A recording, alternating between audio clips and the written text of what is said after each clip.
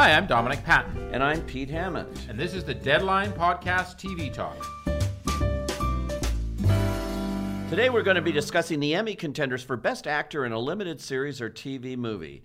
Plus, you'll hear my interview with Connie Britton from Dirty John and Dominic's interview with Tanya Saracho and the cast of Vida from our annual Emmy Contenders event. But first of all, Best Actor in a Limited Series. I mean, there is a very, very deep bench here, I think. There's almost no one actually from last year is eligible this year. But the people who are eligible this year are like Oscar winners like Anthony Hopkins, Ian McShane, Chris Pine, Hugh Grant, Benedict Cumberbatch. Like, there are so many people. And of course, the double Oscar winner, Mahershala Ali, for season 3 of True Detective. Well, we have the last two supporting actor winners for Oscars, Sam Rockwell and Mahershala Ali. Actually, the last 3. Yeah. Because Mahershala Ali won twice. I don't really know how. I don't know how you do this. I mean, the Emmys. Well, you sit down and vote, Dominic. Yeah, but thank you very much. I'm sure you could have won Pennsylvania for Hillary Clinton there, my friend.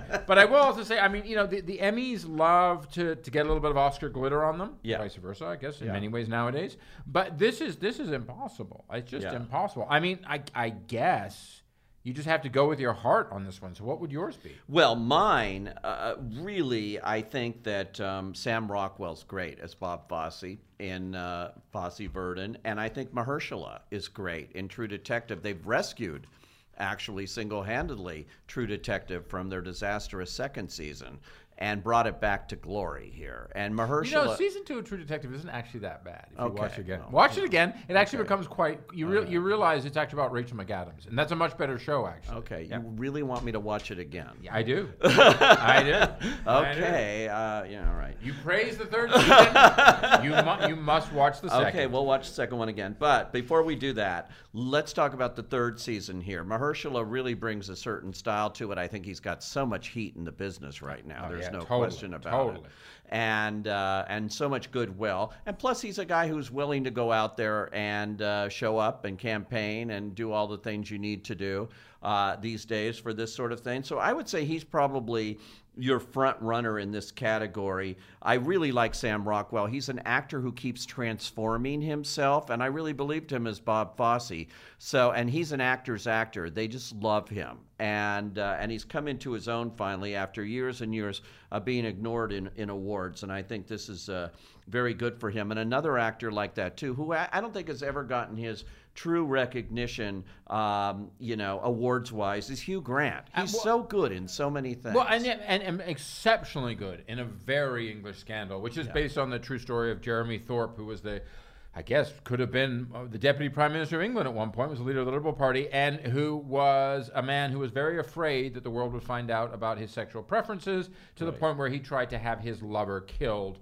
And if it wasn't a true story, you wouldn't believe it. It's such an incredible terror of errors and comedic errors at the same time.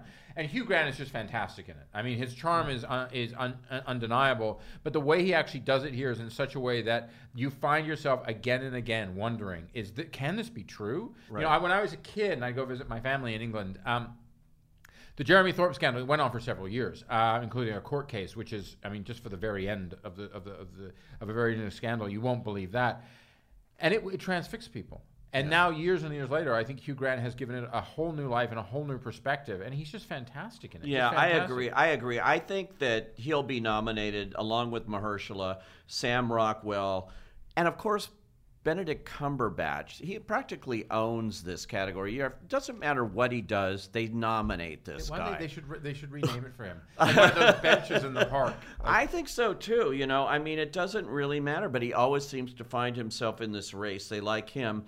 And boy, how can we resist Anthony Hopkins in anything? Speaking of that, I know. Anthony Hopkins doing Shakespeare. Yeah, King Lear. Anthony Hopkins doing Shakespeare. You have your choice of Anthony Hopkins as King Lear this year, and Glenda Jackson on Broadway right now. Take it. It's very. And then there are other people like honestly, I never thought I would say this as an Emmy nominee, but Jonah Hill in Maniac. It's just fantastic. The Netflix series. Peter Dinklage, Game of Thrones, Godhead, My Dinner with Irv, which is if you're a fan of Fantasy Island, you'll know what I mean by this. Oh, Hervé Villechaize, he's playing. It's perfect casting, obviously. Perfect casting for an obvious reason, but also perfect casting for another reason is when you think about his career, what he's gone through, the way he finds this character is fantastic. And it's kind of a night gone crazy in a little bit of a way in L.A. with a European journalist, but it really is a commanding story. Not very well marketed, I felt, actually, when it came out, but very, very, very well worth watching. So this year, I find, I don't know, if it's a battle of the Oscar buddies, maybe with Hugh Grant being the one who can elbow his way to the front. Yeah, well, we have another movie star here, Chris Pine, who's trying to get into the race with I Am the Night, but I don't feel the buzz there. I don't know. And it's interesting, that one, because, before it actually aired, it was, it's Chris Pine's reuniting, in a sense, with Patty Jenkins, who directed him in Wonder Woman and will in Wonder Woman 1984, and yet it just didn't seem to land. It just there was no Wonder Woman webbing to keep this one going. No, they're definitely campaigning it. They're doing what they need to do with the Academy events and things, and they're all showing up. But I don't know. I don't feel it. Now, what about, this is interesting, Ian McShane coming back in Deadwood, the movie. I think that one will attract more attention than people think. I mean, Deadwood it's a role literally custom made for Ian McShane. Right. Ian McShane is around a lot right now with American Gods and everything else. And secondly, people love Deadwood. I mean, Deadwood was a great show. Yeah. And this film, I've seen it, so I will say it has a unique way of taking the existing story, but really being a film. And set like that. So it's not like, we're just kind of kicking more of the story along. It's a thing, and it exists unto itself. And he's fantastic in it, obscenities and all. Well, let's not forget another great role. And sometimes when you're looking at this, when you look at King Lear and these kinds of roles, there's great roles. And Jean Valjean in Les Miserables is a great role. No matter who plays it, they seem to get nominated for something. Hugh Jackman, obviously, for the musical version. Now we have Dominic West here. And, I'm always preferable to a man named Dominic. Yes, just my thing. So this is your namesake. This is my name, and plus he's a great guy. There is a deep well here, and I think it's hard to tell sometimes. If this was a Golden Globes list we were looking at, I would push Dominic West well up towards the top. In this list, it's a little harder to tell with the Emmy voters where they'll go there. And honestly, it's a little hard to tell how many of them are going to watch it. That's what I was just going to say. How many of them are actually going to watch this or feel like they've already seen it in one way or another? One show I do think they watched is Escape at Dannemora. And you have yet another supporting actor Oscar winner here in the race with Benicio del Toro, another very admired actor playing here with Paul Dano. And of course, an Oscar winner in Patricia Arquette. Yes. And, someone who has definitely have multiple nominations, more than likely, for herself. And I think she's the one that's gotten the most attention for this. So I don't know if the two guys here are going to get it. It's not the role, really. The transformative role really was hers here. So they were actors of that caliber. You never want to say they're pedestrian or something, but they were playing pretty standard roles. Again, true story. Yes. Pretty standard roles. Whereas Patricia, I think, was really, she was taking you into a character you didn't feel you knew about the two guys who escaped and the manhunt, et cetera, et cetera. Her character you heard about in the kind of the fallout of that whole real life event a few years ago. When you watch Escape, you get a greater sense of who was the motivating force. Now, what do we think about a show that's getting will get an enormous amount of publicity as it goes along, is Catch-22. George Clooney's produced it, directed it. And this has Christopher Abbott. Christopher Abbott. Again, this is a plethora of riches. This category right now, and I don't know if Catch-22 can catch fire like this against this kind of competition. There's a lot, and there are shows that you thought might have come, like Little Drummer Girl, which kind of was Alexander Skarsgård, which was kind of supposed to be the Night Manager 2.0, and it didn't really catch like that. It didn't have to check in. I don't even think the original movie of Little Drummer Girl worked either. So that's true. I mean, it might be the material. There are good John le Carre books, and there are bad ones, and there are some that fall in the middle, and maybe this was one of those. So I think either way, in this one, usually both you and I walk away or come in with a kind of, this is our guy, or this is our lady. In this one, I really don't know. I think it's going to be Mahershala. Yeah, I do think it's going to be Mahershala, but I think the Brit double deke of Hugh Grant and Benedict Cumberbatch, one of them could grab it. It really is no. So tell us what you think. If you think we're wrong, right, or if you think this one's wide open. All right. Well, now I had the pleasure of talking to Connie Britton, who's an actress that has done her share of miniseries, limited series, regular series, every kind of series you can think of, sometimes in the same season as she's done right now. And she talked about them, but particularly one that started as a podcast, Dirty John. It's pretty harrowing stuff to watch, and she's terrific in it. We had a really good time talking to her. Here's that conversation. I'm so glad to have you here because you're on every other television series I've ever seen. Oh, really? You've done so many, the ones I watch. Oh, well, that's good. That's the goal. Yeah, right. So, yay, mission accomplished. From Friday Night Lights and Nashville and on and on. You know how to pick them is what I want to say. Well, thanks. I feel really it's wonderful to have these opportunities, and, I just always try to choose things that I feel are going to be a little bit of a stretch, a little bit outside my comfort zone, and something maybe I haven't done before. So what do you look for? Because you have worked so much. You're a star and you're a working actress. You're both those things. Well, thanks. Yeah. What do I look for? I really do look for an opportunity to do something that feels like I haven't done it before. Right. I grew up watching television, and I loved it, and I love it. But back in those days, people talked a lot about being pigeonholed, and especially TV and film were really separate things. Right. And so I kind of grew up with this idea that, if you do too many episodes of television, then you can't do anything else. And even though that doesn't even really apply in this day and age, things have changed so much, but I still have that in the back of my mind. And so after Friday Night Lights, I had a little bit of a crisis moment where I thought, where do I go from here? I loved playing that role so much. I loved that show so much. So critically acclaimed too. It's hard to get those in network television. Yeah, well, and and that was just all the icing on the cake, but really the experience of that show was so special and unique. And so I did some soul searching after that, and then Ryan Murphy came to me and said, I have the thing. Ryan Murphy is so good at identifying exactly what you need to hear, because he said, I have the thing that is going to be the opposite of what you've just been doing for the last 5 years. And which was American Horror Story, the first season of American Horror Story, which I was, appalled by. And, I thought, oh, this rubber man, this is never going to actually make it on television. Because nobody knew at that point. When I read that initial pilot script, I was like, no way. I mean, I was just following Ryan's lead on that show, and it was that was an exciting thing to be a part of. And that, for me, was facing fears and challenging myself. And so that was where it led to an Emmy nomination, too. Well, it did, and then it led to a really incredible, what has become a really incredible series. Which you've now revisited. Which I've now revisited, which was this fun. This season, yeah. Apocalypse. So I know. That's unusual for this series.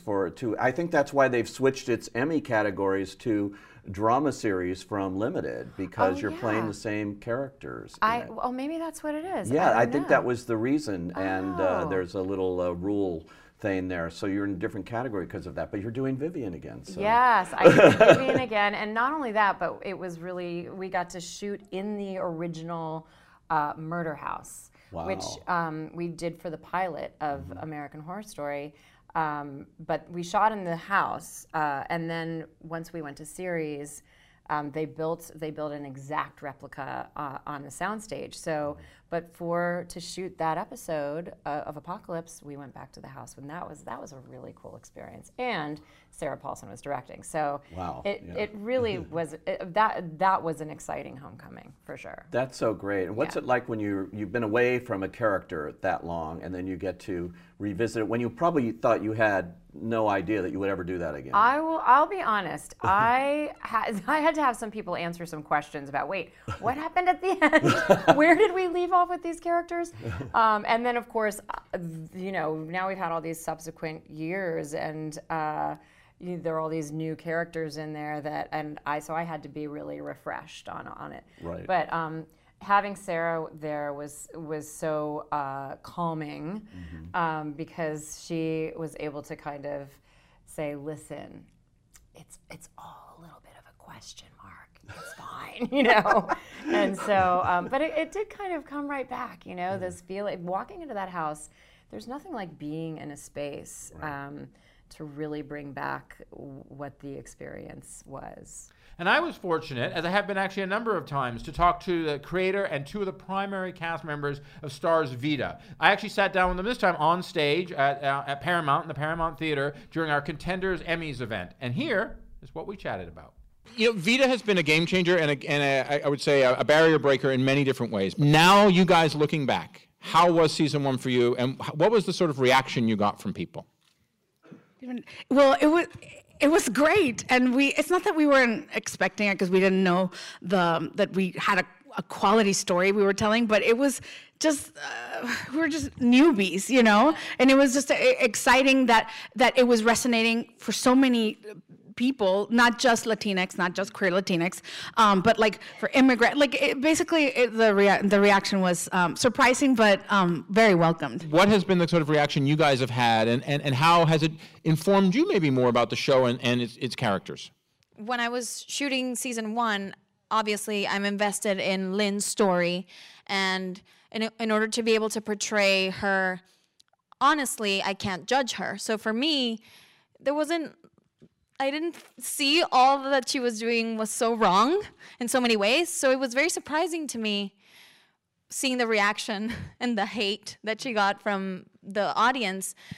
And I was like, why do they hate me? No, but a lot of people really liked you as well, but we only hear the hate, you know, and that's kind of part of it. I mean, I know I was actually really expecting people to just dislike Emma, and I was down for it. I was like, all right, this is how it's going to be, and that's fine. You have, like, pre-planned tweets to shoot back? Yeah, I was like, yeah, we're not going to talk about them. I didn't have to send them with your hoop earrings. But I was surprised, actually, how many people would come up to me and be like, I wish I was more like you, or like Emma. And I was like, really? Because she's a little tough, but it was interesting, and I think it was also seeing such a strong woman that had flaws, but also was still trying to pick up the pieces and seeing what that was. It resonated with people, especially her being Latinx and queer, and you know, just from a brown gaze, we don't get to see that so often. So I think people were really, really excited to see that. When we did a screening in the neighborhood, do you remember that? Oh, yeah, they were. It was awesome because a lot of people were ready to come hate a little bit, and then afterwards they were like, I came ready to hate, but man, I love it. You got it right, and you got the Boulevard right. You got the, like, especially because we have not had. Our narratives have been missing from television, you know, for a long time.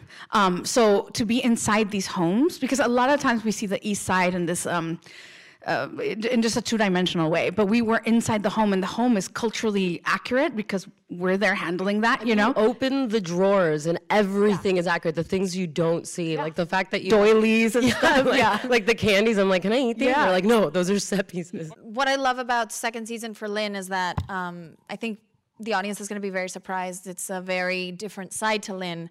She, like she says, she's ready to buck, and she means it. She wants her sister to be proud of her. She wants to contribute, and she wants to help her sister in her own way. And she is a very smart, creative person that sees this bar as the possibility to bring in this whole new concept to the neighborhood, and that doesn't sit well with the people that are trying to literally gentrification. Totally. And I think the biggest thing that you do see is how they need each other, and whether Emma chooses to admit it or not, like there is an aspect that no one's an island.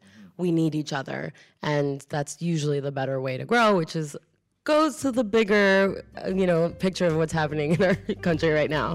That the more we learn about each other and the more we can appreciate our differences as opposed to look at somebody else and be like, why are you not like me? So thanks for listening to the Deadline Podcast TV Talk. Make sure you subscribe to us on iTunes so you never miss an episode of Pete and I. And, of course, you can find all of our Emmy breaking news coverage at Deadline.com. Thanks for joining us.